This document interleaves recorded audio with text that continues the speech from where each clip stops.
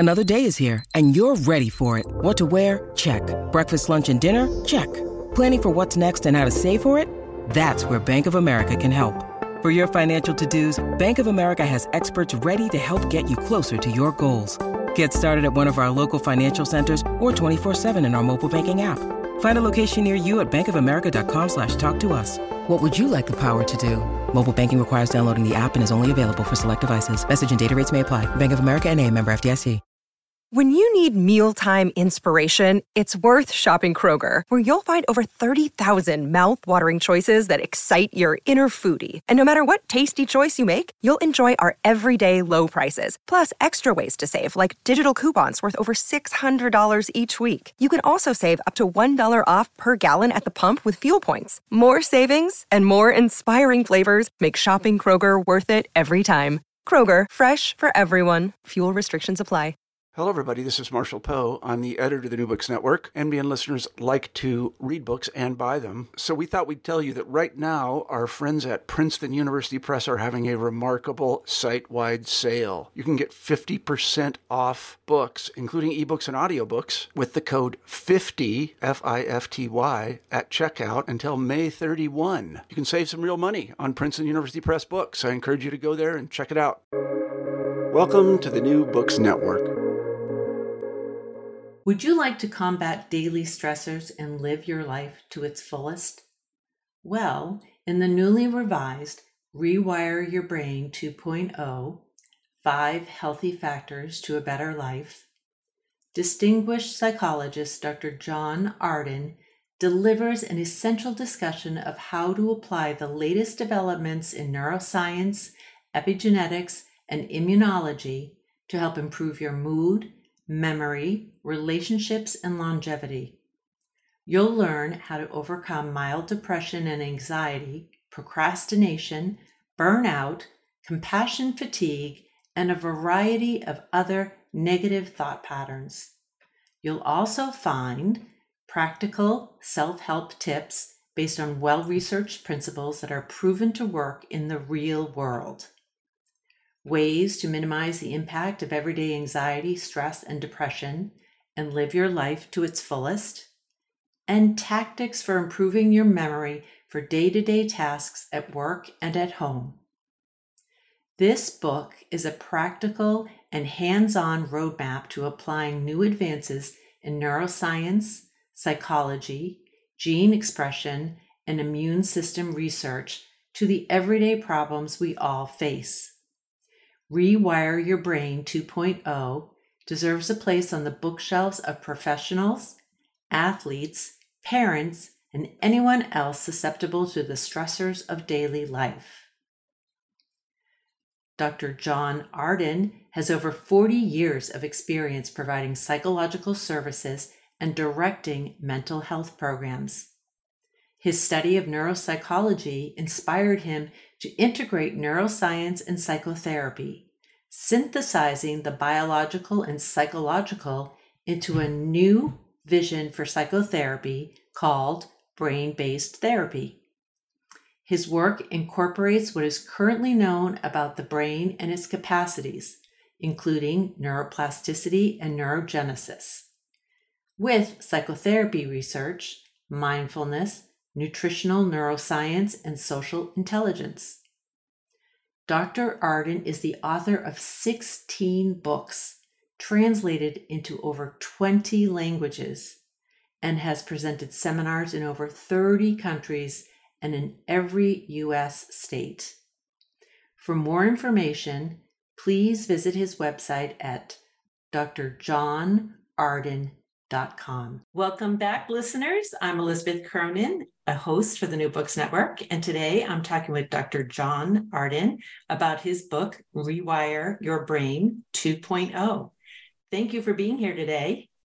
Well, thank you so much. It's an honor to be with you. So I'm excited to talk to you because I'm so passionate about the way that you approach this book and incorporate all the latest discoveries in terms of like brain science, the things that we're learning, and also the necessity for the basics, how it, no matter what new information we have, it we kind of always come back to there's certain things we have to do to take care of our body, to take care of our brain. Before we get into all that, that's just a precursor for why I'm so excited. I would love to start by just having you tell us a little bit about yourself, how you got so interested in the brain, your experience in the fields of psychology, and whatever else you want to share with us. Sure. Let me start off by saying that actually, when I became a psychologist, I really wasn't marinated in the research about the brain. Like you, we both went through various types of graduate schools and got these graduate degrees and so on. Mine didn't include in any rigorous way any information on the brain. I took the basics and so on. It was only later that after I became a licensed psychologist, and at that point back in the mid 80s, I realized I just didn't know enough about why these theories were either right or wrong. And you and I know quite well that many of our colleagues have been running on some theories that didn't really pan out very well. And I wanted a much broader perspective as to why some things work, when we're helping clients become less anxious or less depressed. I wanted to understand in a deeper way. I'm not a reductionist at all. In fact, I started like you, a practitioner in meditation and yoga before the sun came up. And in fact, there was even a ashram next door to where I was going to college, and I would go sit and meditate and do yoga before I would go off to college. And I'm still the same guy, but I also want to understand what that's all about as well. So I got you could say initiated in the psychodynamic theories and became a hypnotherapist in the Ericksonian hypnotherapy world and all that, and then later became a community mental health director type person, running programs like day treatment programs and residential programs in counties like Napa County, where I was. And still, I thought I didn't know enough. Well, frankly, Elizabeth, I still don't think that. And that's a motivator for me. And I'm not just saying that. When I discover how little I know, that's a motivator to know more. And I think we're just scratching the surface of so much. So though this one book, Rewire Your Brain, sounds kind of lofty and like, oh, we know exactly what to do, it's really the beginning of a renaissance, you could say, of knowledge. So when you say that you were kind of curious about the theories that didn't seem to be panning out and wanting to understand what did work, it's funny because I can relate. I mean, I just remember being in my late teens and having therapy for the first time.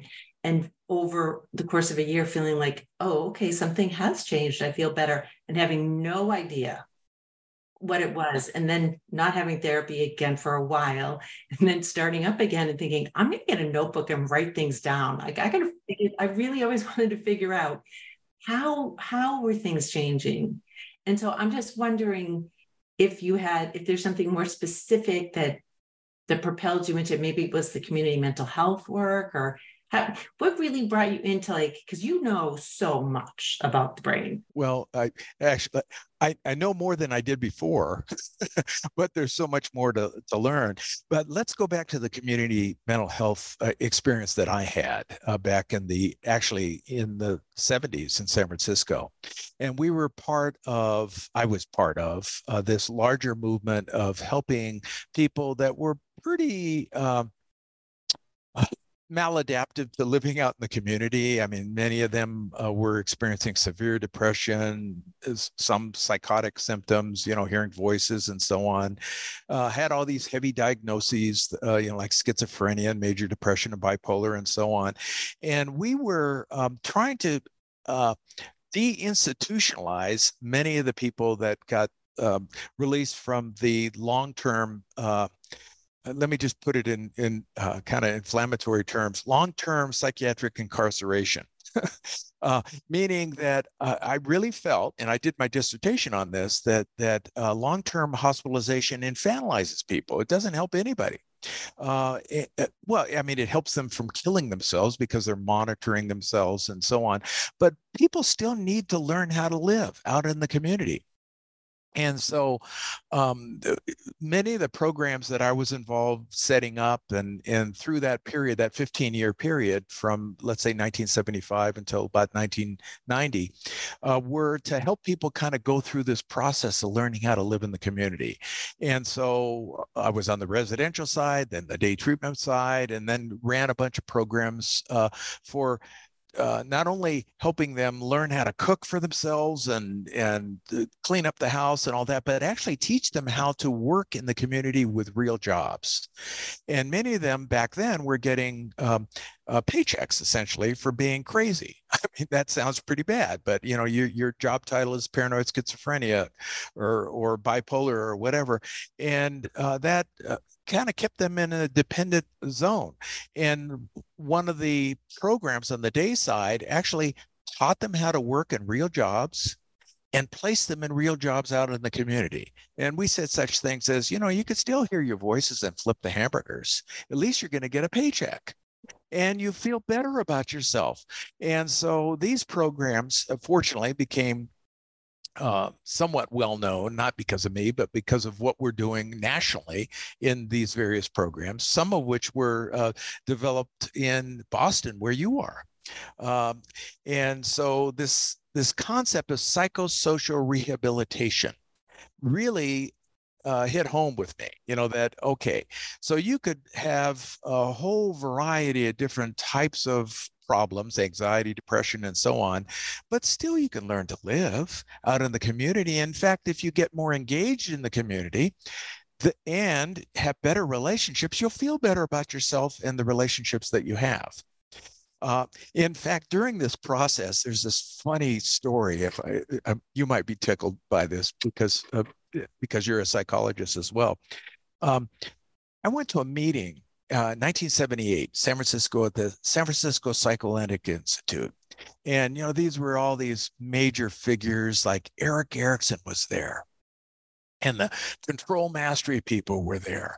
And Otto Frank, I think his name, I forgot their, you know, this was 1978. And one of our clients who lived in one of the houses that we ran in San Francisco went to their day treatment program.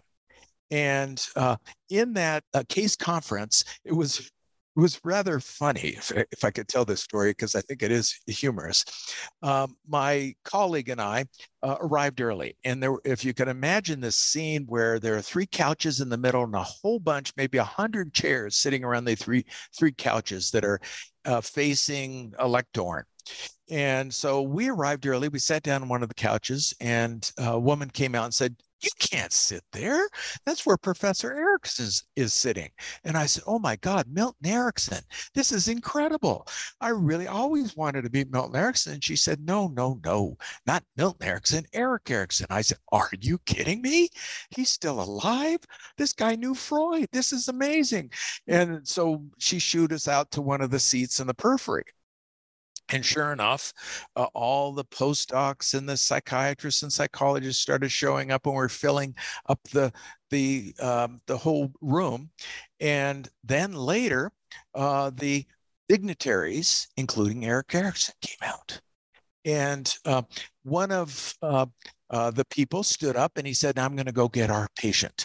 So he walked out of the room, brought in our so-called common patient, and he was being interviewed in front of all these people, you know, and we were just watching this interview. And I was actually following all the drama here because of the questioning. I already had one of my graduate degrees, you know, I was very steeped in psychoanalytic and psychodynamic theory and all that.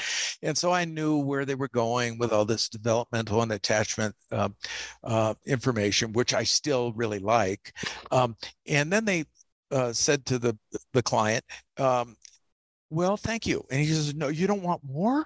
I could stay a little longer."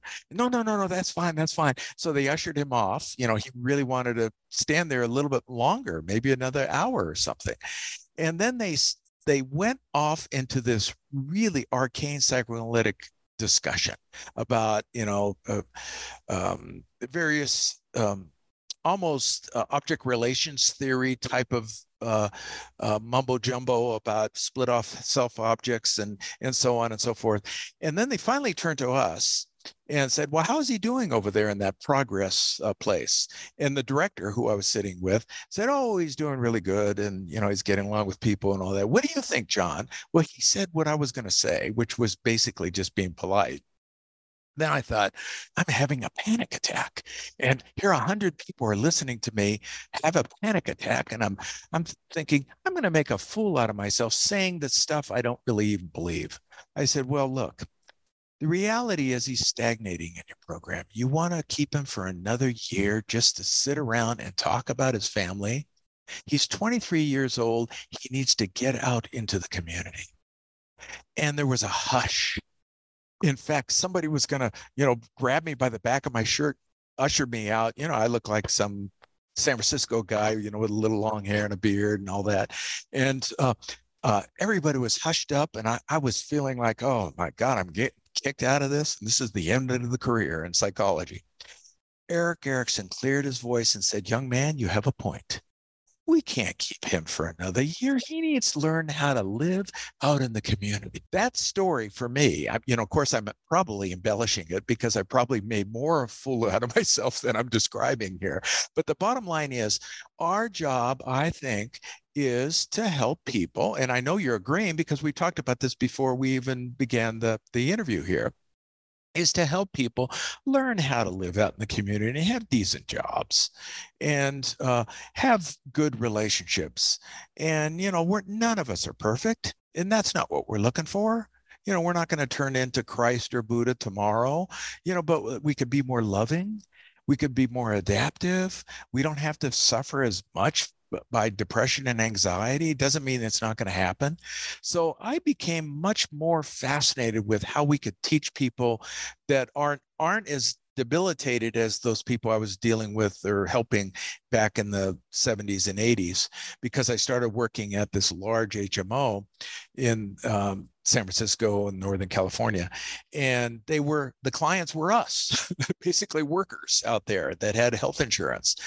And so I started studying neuroscience because I thought, well, maybe if I help people learn a little bit more about the brain, including myself, because I was also doing neuropsychological evaluations and all that, then I could bring all this science down to earth so people could make use of it.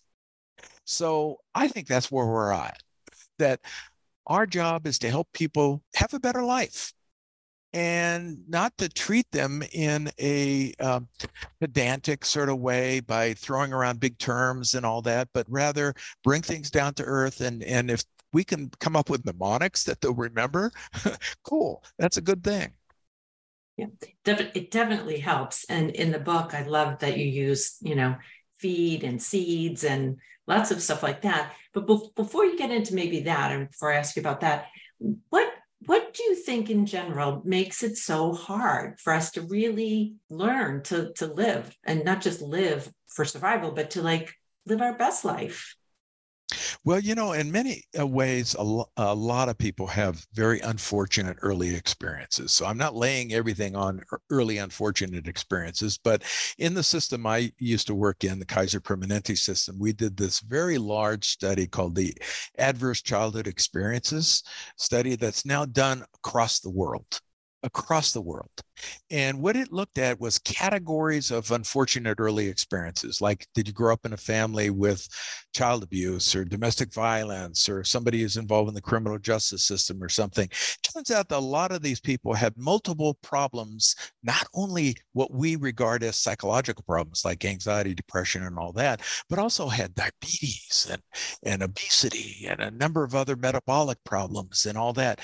And so what we, I think, need to learn, is that the mind is connected to the body because it's part of the brain, what the brain does.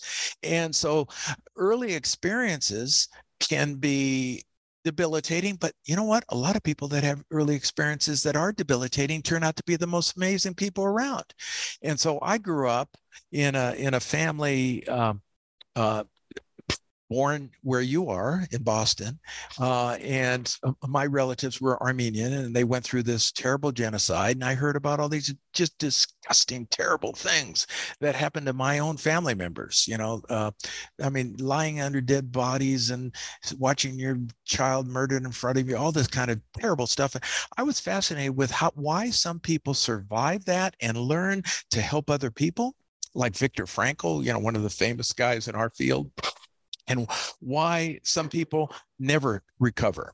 And currently, I'm almost daily involved with many of my colleagues in Ukraine, and was there before giving some talks, and have been giving talks on trauma and so on. And we'll do another one next week.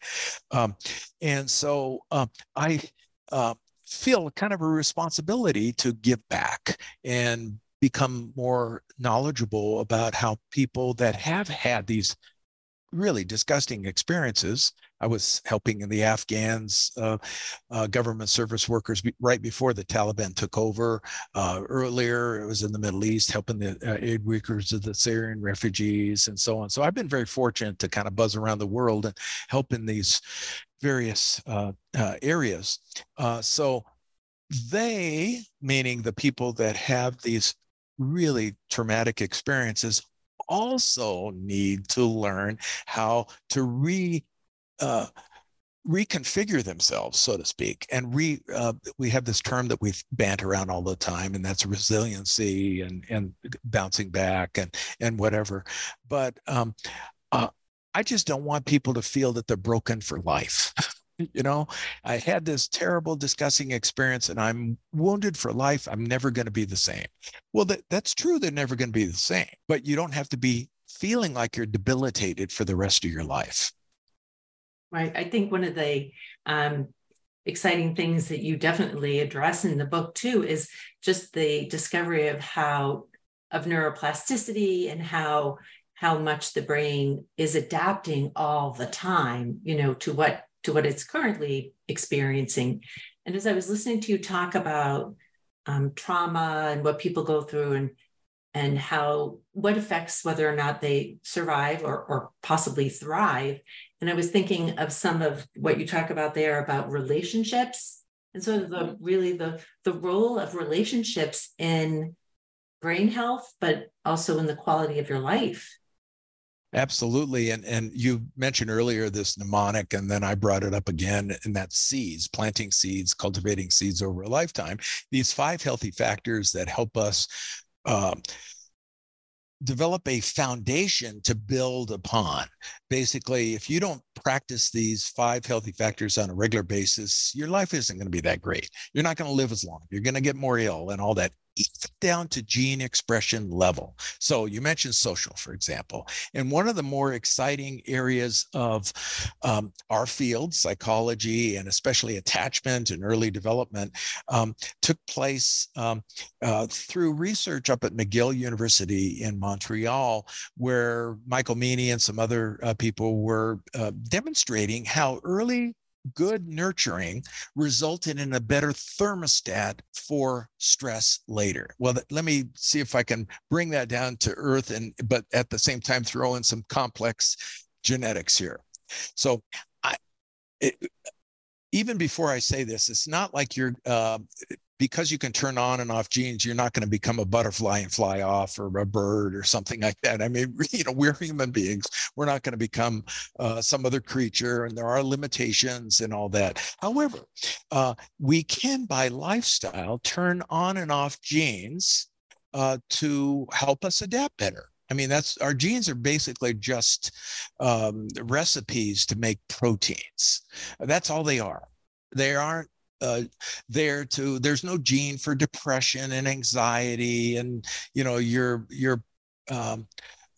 craving for the color purple or something.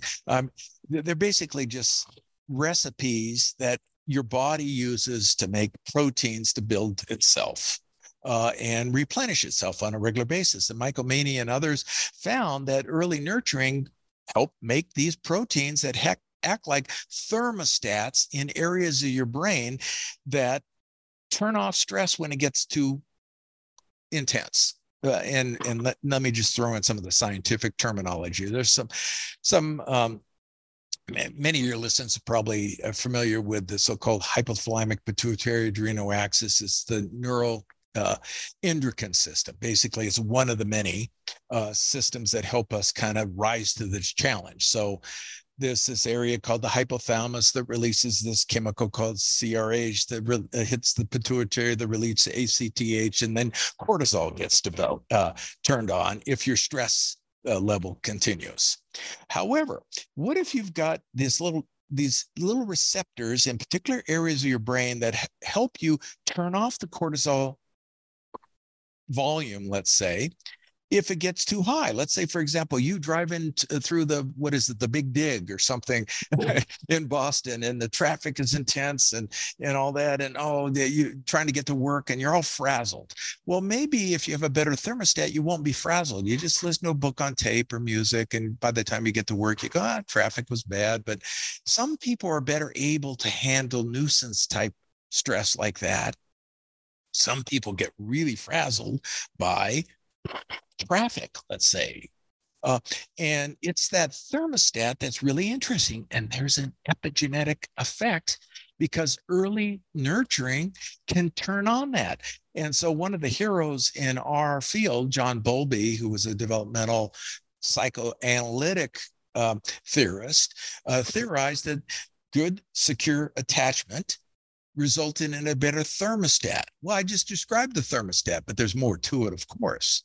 So one of the 5 healthy factors is social, having good relationships and cultivating those relationships where we mutually take care of one another, that we care about one another and enjoy a common experience of compassion and love, if you want to use that term.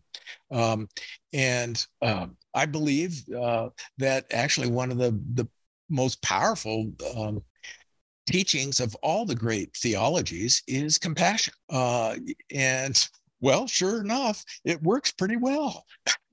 When you experience compassion and love with another person, it's a powerful stress reliever. Doesn't mean that's the only thing, though. You don't want to just sit around, okay, all I need is love, like the Beatles song. Well, no, I think you need more than that. And it's interesting, though, because it makes me think of your effort to advocate for people that were in long-term situations for mental health reasons by getting them out into the world again and teaching them, to learn to live. It just reminds me of, when I was in a hospital setting, one of the things in the discharge plan that would be put in place is a volunteer experience for someone, if not work. Because what you're saying is we need to be able to experience a sense of people, appreciating our work, gratitude and forgiveness and compassion. And that's exciting too, all the new discoveries about how powerful those components are to affecting your brain health.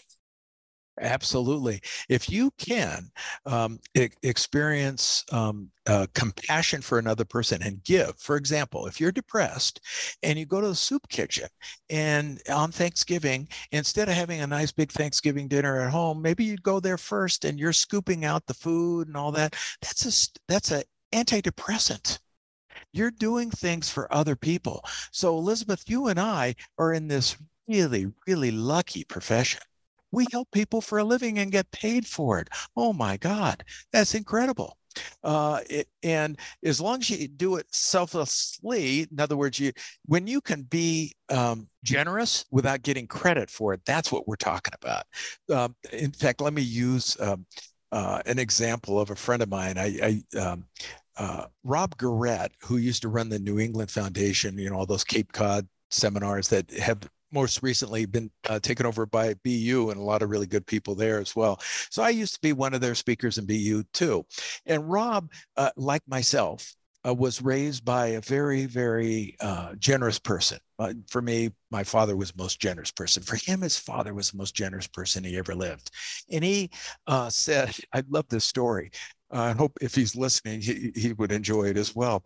That so he would go to his employees' houses and buy gifts for them, put it on their front step, and ring the doorbell and run across the street behind the bushes. So he would be buying them presents, but not getting credit for the presents. What a beautiful thing.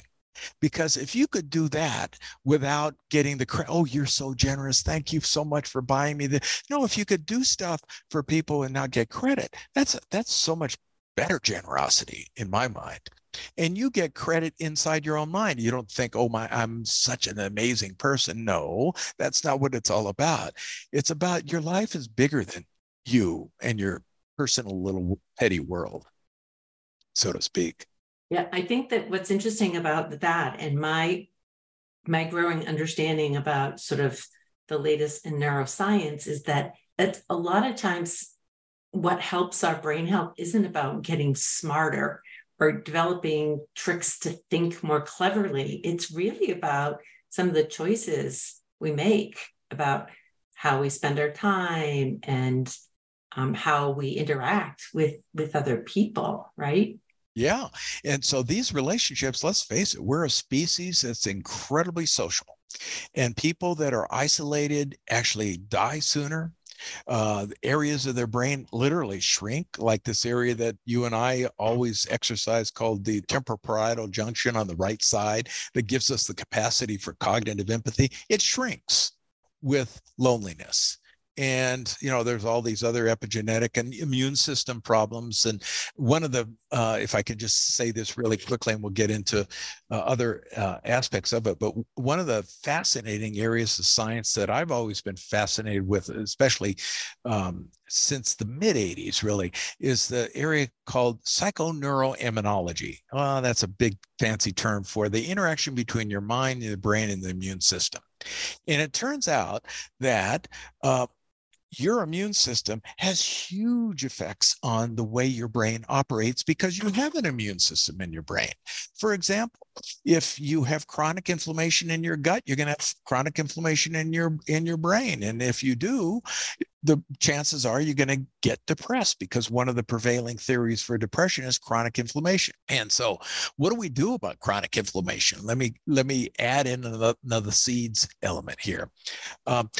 The first E of seeds is exercise. If you don't exercise on a daily basis, you're literally impairing your body and your brain. I mean, we evolved as hunter-gatherers. We moved roughly 10 miles a day.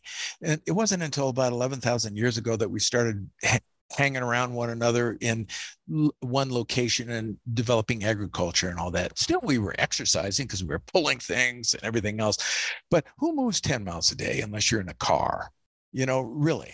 And that's a problem. And so exercise does all these fundamentally important things like lower level any potential chronic inflammation actually result in new neurons in an area called the hippocampus, fancy term for the librarian in your brain that lays down new memories and all that. And it is the best antidepressant that we have, the best anxiolytic that we have. And later we could talk about the fool's gold for some of the psychotropic medications. But let me just bring in the group that we were working with back in the 70s in San Francisco. One of the things that I remember doing on a yearly basis was taking this group to Yosemite to go hiking. And we would kind of a couple times try to get up the back of Half Dome, not the face, of course, but the back you can kind of climb up and so on. And exercise is a must. You've got to do it, or you have major brain impairments. Well, not just your brain, your entire body. And let me just use somebody that I regard as a pretty amazingly bright person that is still in hospice right now as we talk, Jimmy Carter. let's forget the presidency and all that. Like, he was the best, from my point of view, one of the best ex-presidents we've ever done. He could have been playing golf or something, but he ran around the world doing all sorts of cool things. And then I was listening to interviews throughout, even into his early 90s. The guy is so intelligent. And so when he said at one point, I do 100 push-ups a day, I thought, he's so much smarter than me. I better do 200. And so I have to do that, just to catch up to those guys, and do all these other kinds of things. So exercise, fundamentally important. Now, the second E is education. If you're not learning on a regular basis, you're not building new connections between neurons. And you mentioned neuroplasticity, and basically that's what it's all about. Learning is about making new connections. And anything you learn, that means lifestyle, tennis swing, even how to be depressed or how not to be depressed, is all about wiring your brain, so to speak. And so why not keep on learning, because you build this infrastructure. And so we know that people that live longer without the symptoms of depression may even have plaques and tangles in their brain later on, and we do an autopsy on them. If they were constantly learning, they don't succumb to the symptoms that we talk about when we describe various types of dementia. And so if you're building more of a, let's say, infrastructure, the more you could lose without looking like you lost much. In other words, you have a bigger bench. And that's what learning is all about. So learning, you don't have to have all the fancy degrees and all that. You could be self-educated, or learning new things like how to play a violin and another language and whatever. But if you learn things, and this is the most amazing part of this from my point of view, if you learn things that you're not totally interested in, and it takes a whole lot of energy to learn, like, God, I don't know if I really want to learn this. Like for me, learning about genetics, I knew nothing about genetics or all these other things, even neuroscience, until the late 80s. But I just, force myself to, and after a while, the more you do it, the more you crave it. So it's like a process of hunger that you're developing a craving for over a period of time. So learning is critically important. No matter where you are, even if you're in Eastern Ukraine right now, learning how to adapt in a dire situation is a good thing. Can I mention the next two letters of SEEDS? Okay. Diet is fundamentally important. We've learned this the hard way, because right now in the United States and some other countries, we lead the world in obesity right now. Partly because our diet's so bad and we don't move much. I'm saying partly, it's not the only reason. And it turns out that not only do fat cells leach out pro-inflammatory cytokines, causing chronic inflammation and all that, literally causing your brain to shrink, the hippocampus, for example, that I was describing earlier, but also you can develop all these now lifestyle diseases that we're number 2 in. Diabetes type 2. And so if you want to have diabetes of the brain, sometimes neurologists call it diabetes type 3, Alzheimer's disease, eat a lot of simple carbohydrates and fried foods and don't move much, and you're on the express path. And so what do? Well, we need to pay attention to the literature related to nutritional neuroscience, or pay attention to nutritionists who suggest that we want to have sort of a diet that's similar to the Mediterranean Okinawan diet. Another one's called the Mind diet. That's sort of a combination with the DASH diet in there, meaning essentially fruits and vegetables, complex carbohydrates, and not as much protein, but in a non-saturated fat level. And that's as simple as you can, get. You don't have to, you can get more into it, and I describe it in the book and everything else, but you don't need to get into it. Just think Mediterranean, Okinawan diet, just try to get simple carbohydrates out of your system, meaning basically white flour, sugar, the things that have been stripped of the nutrients. packaged foods. Oh yeah, processed foods, terrible. Finally, last of the seeds is sleep. Now, many people think of sleep as one thing. No, there's a sleep architecture. And if you don't go through this sleep architecture, healthy, clean sleep, then you don't clear out all the metabolites that build up over the day. And so we need to provide people with what we call sleep hygiene suggestions. In other words, how to get good quality sleep without pharmacological agents. And many people are using those right now because our healthcare system is just run by the cartels, essentially.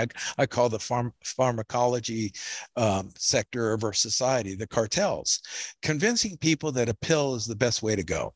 And it turns out that if you take sleeping medications, whether they're over the counter like Benadryl-like substances or the garbage of our healthcare system, the benzodiazepines, and so on, you're clogging up this process called the glyphamic system that literally during slow wave sleep clears out all the metabolites like beta amyloid and tau protein and all that. You need to do that. And if you don't, the World Health Organization had found, when they do a study, they do a big population studies, like over 200,000 people. People taking Benadryl-like substances over a long period of time are more likely to develop dementia later on. So clean sleep is really what we need. And there are a lot of suggestions that we as the healthcare providers ought to be giving people around how to accomplish clean sleep. And they include a whole bunch of range of different things, like not looking at a computer screen late at night because it tricks your brain into thinking it's daytime through your retina and your pineal gland and so on. So anyway, those 5 healthy factors are, I think, fundamentally important. They're the foundation for all the other levels of thinking. And you mentioned a few of them, like gratitude and forgiveness and all that. You can't get to that level if you're undermining your foundation, like building a house on a windswept beach, that's going to get hurricanes through. You need a good foundation. So thinking about that, let me just put this out there and then give you a minute to think about it. Could you go back through the seeds and with each of those categories, just like make one suggestion someone could do, like socially, like make sure that you get out of the house or whatever, just a little tidbit for somebody who was going to try one thing from each category, one small step. I was going to ask you about that. But the reason why I'm asking that is because it's also clear to me that you talk about how we can't really make changes to our brain. We can't rewire the brain. We can't really change our habits. We can't do much without being able to fully harness the energy required, right? And I think that's what I took away from the book is that, this seeds, practicing all of those things are going to help to give you, there's times when if I'm having a down day for some reason, I just don't have energy for anything. And so you do give lots of tips, like in the exercise department. The one thing that stood out to me in your book was that exercising in the afternoon or the early evening. So it's not just, I'm hoping people will be very interested in the book because it's full of very specific suggestions and lots of things people can try. But I wanted to just throw that out there. If someone was listening, if you could break it down into like the seeds, how each of these areas kind of help with energy, and what could someone do to just start small? Sure. So you mentioned you were actually implying what my chapter 2 is about, and that's about metabolism and the mitochondria that you could just call mitos. So let me talk about that first in terms of how we make energy. Then we'll go through the seeds. And so one of the I think fascinating discoveries over the last 30 years is a better, we could just say, illumination of our understanding of metabolism. So let's back up for a second and understand that every one of our cells needs energy to thrive. How do we get energy? Well, in every one of our cells, we have these little energy factories called mitochondria. Well, that's a big fancy term. Let's just call them mitos because they're mighty. And without mitos, you can't produce the fundamental biological energy called ATP. You could just think of ATP as all that power. Okay, so you got mitos and you got all that power. And it turns out that many people in our country, because of the lifestyle problems that we have, are blowing out their mitos. Why are they doing that? They're feeding them. Well, first of all, let me tell you how mitos run. You get oxygen and the nutrients from what you eat that the mitos use in their little electron transport chains and the Krebs cycle and all that, a lot of complex stuff in there. But generally speaking, the mitos have these little cavities in there that if you get the right balance of those nutrients coming in, including breaking down to glucose and glycogen and all that coming in, then you can produce all that power going out. But if you don't have a good diet, with the feeding the mitos, you're not going to get all that power on the outside. Plus, you've got to use all that power, or you're going to have a dam break. So a lot of people use a hydroelectric dam as an example of how mitos work. And so you can spring leaks. And when you spring leaks, what do we call those? Free radicals, these electrons that pop out and kind of make you age quicker. You could look at a person and see that they're eating a lot of simple carbohydrates and not moving much just by looking at them in many ways, because they've got all this free radical damage. And that's one of the prevailing theories of depression and anxiety, and certainly aging, by the way. So back to how the mitos work. You've got to use it or lose it, is what it comes down to. You got to make all that power from your mitos, and then you got to use it. Well, how do you use it then? You behave in foundationally healthy ways, the seeds way. So then your earlier question was, come up with some practical examples of how you can, do social exercise and so on. Well, a lot of people, don't have as many the robust, good quality social relationships because it's kind of, let's face it, it's kind of hard to just go out and make a bunch of friendships. And, COVID even made it even worse because, we were doing this so-called social distancing. And a good friend of mine said, don't call it social distancing, call it physical distancing. And so, okay, so let's say you're not that gregarious. You're not that, you're not a person that's going to go down to the cafe and sit around and talk to people out of the blue and all that. Well, many people need some kind of structured club or behavior or volunteer work or something like that, where you're doing something else. And on the side, you get to develop, it's like a side effect, which is a good side effect. You develop a relationship that's, you're doing this over here, this, volunteer work or whatever it might have been. But you develop some friendships. And let's face it, a lot of people have friends that spin off from work. So structured behaviors might be a class, taking a class at the local junior college or adult school or a painting class or whatever. You're all doing there in some kind of structured situation. Okay, so let's move to exercise. Well, you got to use any opportunity you have. For me, I'm up on a ridge, and to get to my mailbox, I do a 1.75 miles walk, but it's also down 400 feet in elevation, so almost 1,000. So that's 1.75 miles. That's my minimal hit a day. But I mentioned I'm trying to catch up to Jimmy Carter, who never will, so I'm doing that as well. And so I say to myself, those are like staples. Now, am I impeccable at doing that all the time? No, I can get distracted, things happen, all that kind of stuff. But you go to the supermarket and don't park as close to the market as you can to minimize your walking. That for the really, super old people or, people that have some disabilities that need to get there. Because sometimes all those handicap spots are taken. I mean, park way out there. So at least get 100 yards, and then you're walking around. So you have a stairway and an elevator, take the stairway. So you always use any opportunity to move your body, because if you don't, think of your body as wasting away. So exercise doesn't have to be going to a fancy gym and jumping around and, listening to some bombarding music and looking at other people and feeling self-conscious. You could just walk. It's the easiest and cheapest thing you could possibly do. Okay, education. Look, human beings are curious people. Let's just even look at the entertainment industry, for example, just to drive home the point.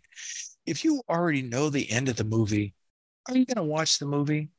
You might. You might be interested in how they constructed and all that, but most people like suspense.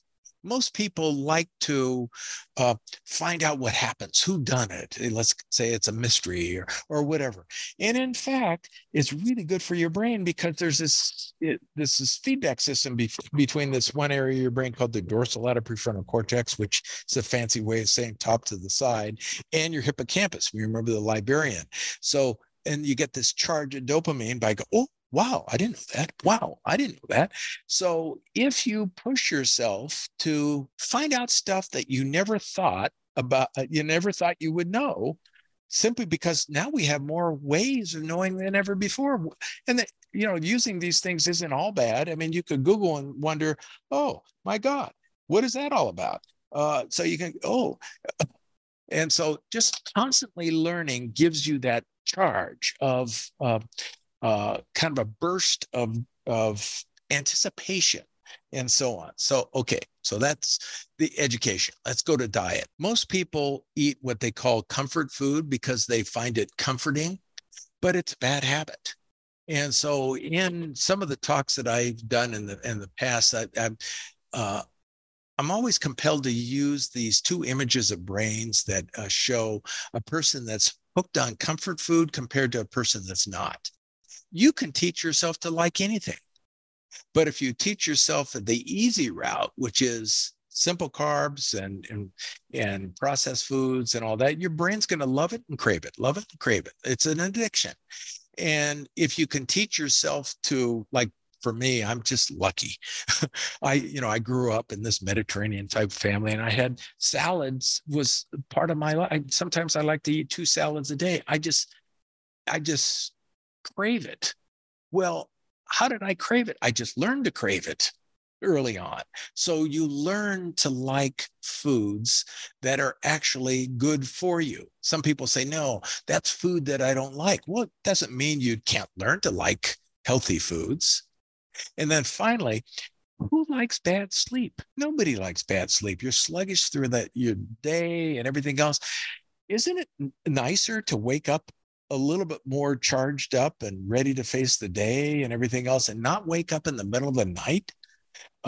And so learning how to get good sleep by not taking the easy route can actually result in you desiring to learn how to get better sleep the following night, so to speak. And so in the book, I try to come up with some the standards for sleep hygiene. And so basically what I'm talking about is making your daily behavior conform to building in the seeds. Don't say I got one down, that everything should be fine. No, you need all 5. And you can learn to love to cultivate all 5. Yeah, feeling good feels good. And exactly. Why would you want to feel good? I just want to feel good. I just know I had so many years of being sleep deprived that when I started to be able to get regular sleep again, it was just like, wow, yeah. Now, I mean, I like to go to bed around 9:30. I start to look forward to going to bed. Yeah. And you know what? Now I'm a whole lot older than you, but the reality is as you get older, it's harder to maintain those very important stages of sleep. And so me, as opposed to, let's say you, I have to work harder at it. So that means what you mentioned, you go to bed at 9:30.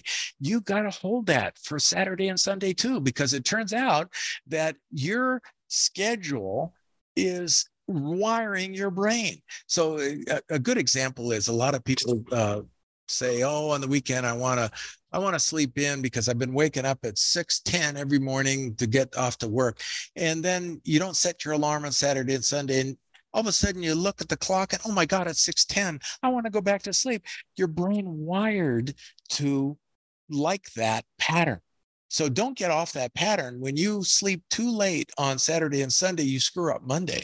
And so having that pattern every day, say the sleep researchers, is critically important. In fact, let me use an example you made reference to earlier that I learned from somebody that came out and gave a talk at my system from Harvard. And he was the one that suggested if you exercise in the 3 to 6 hour window before you go to sleep, it helps with body temperature and a number of other factors too. It's a de-stressor and everything else. But we do know that body temperature at night is critical. You want it to be cool. And being cool helps you get through and into those deeper sleeps. We call it slow wave sleep and so on.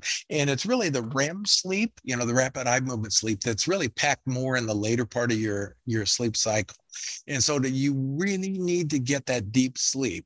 And body cooling is really a major part of it. So fascinating. So fascinating. I've kept you a long time, so I'm just aware of time, but I just want to say something about that. In the book too, you do break down the process of how you move through this process of something being difficult in the beginning, taking effort, and then you have to stick with it until it becomes effortless. And I think what I'm hearing from you too is that then when you get something going, really try to stick with it, don't mess with it so that it stays the same. And I know that has to do with, just firing up the same neurons over and over again, make it just easier for your brain and then for you to behave in a certain way. This is just also exciting. Before I let you go though, I just wanted to I'm just curious what your take is on, do you see, what do you think is going to be next to sort of further develop? Do you feel like there's something that we're maybe a little bit on the verge of, or we're just really getting into that?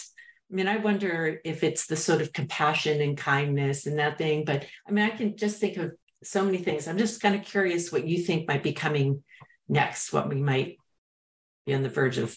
Well, I mentioned earlier that I'm not a reductionist. And so what's the opposite of that? Well, we used to, when we were younger, use this word holism and all that, and mind body, but we didn't know as much how they all work together.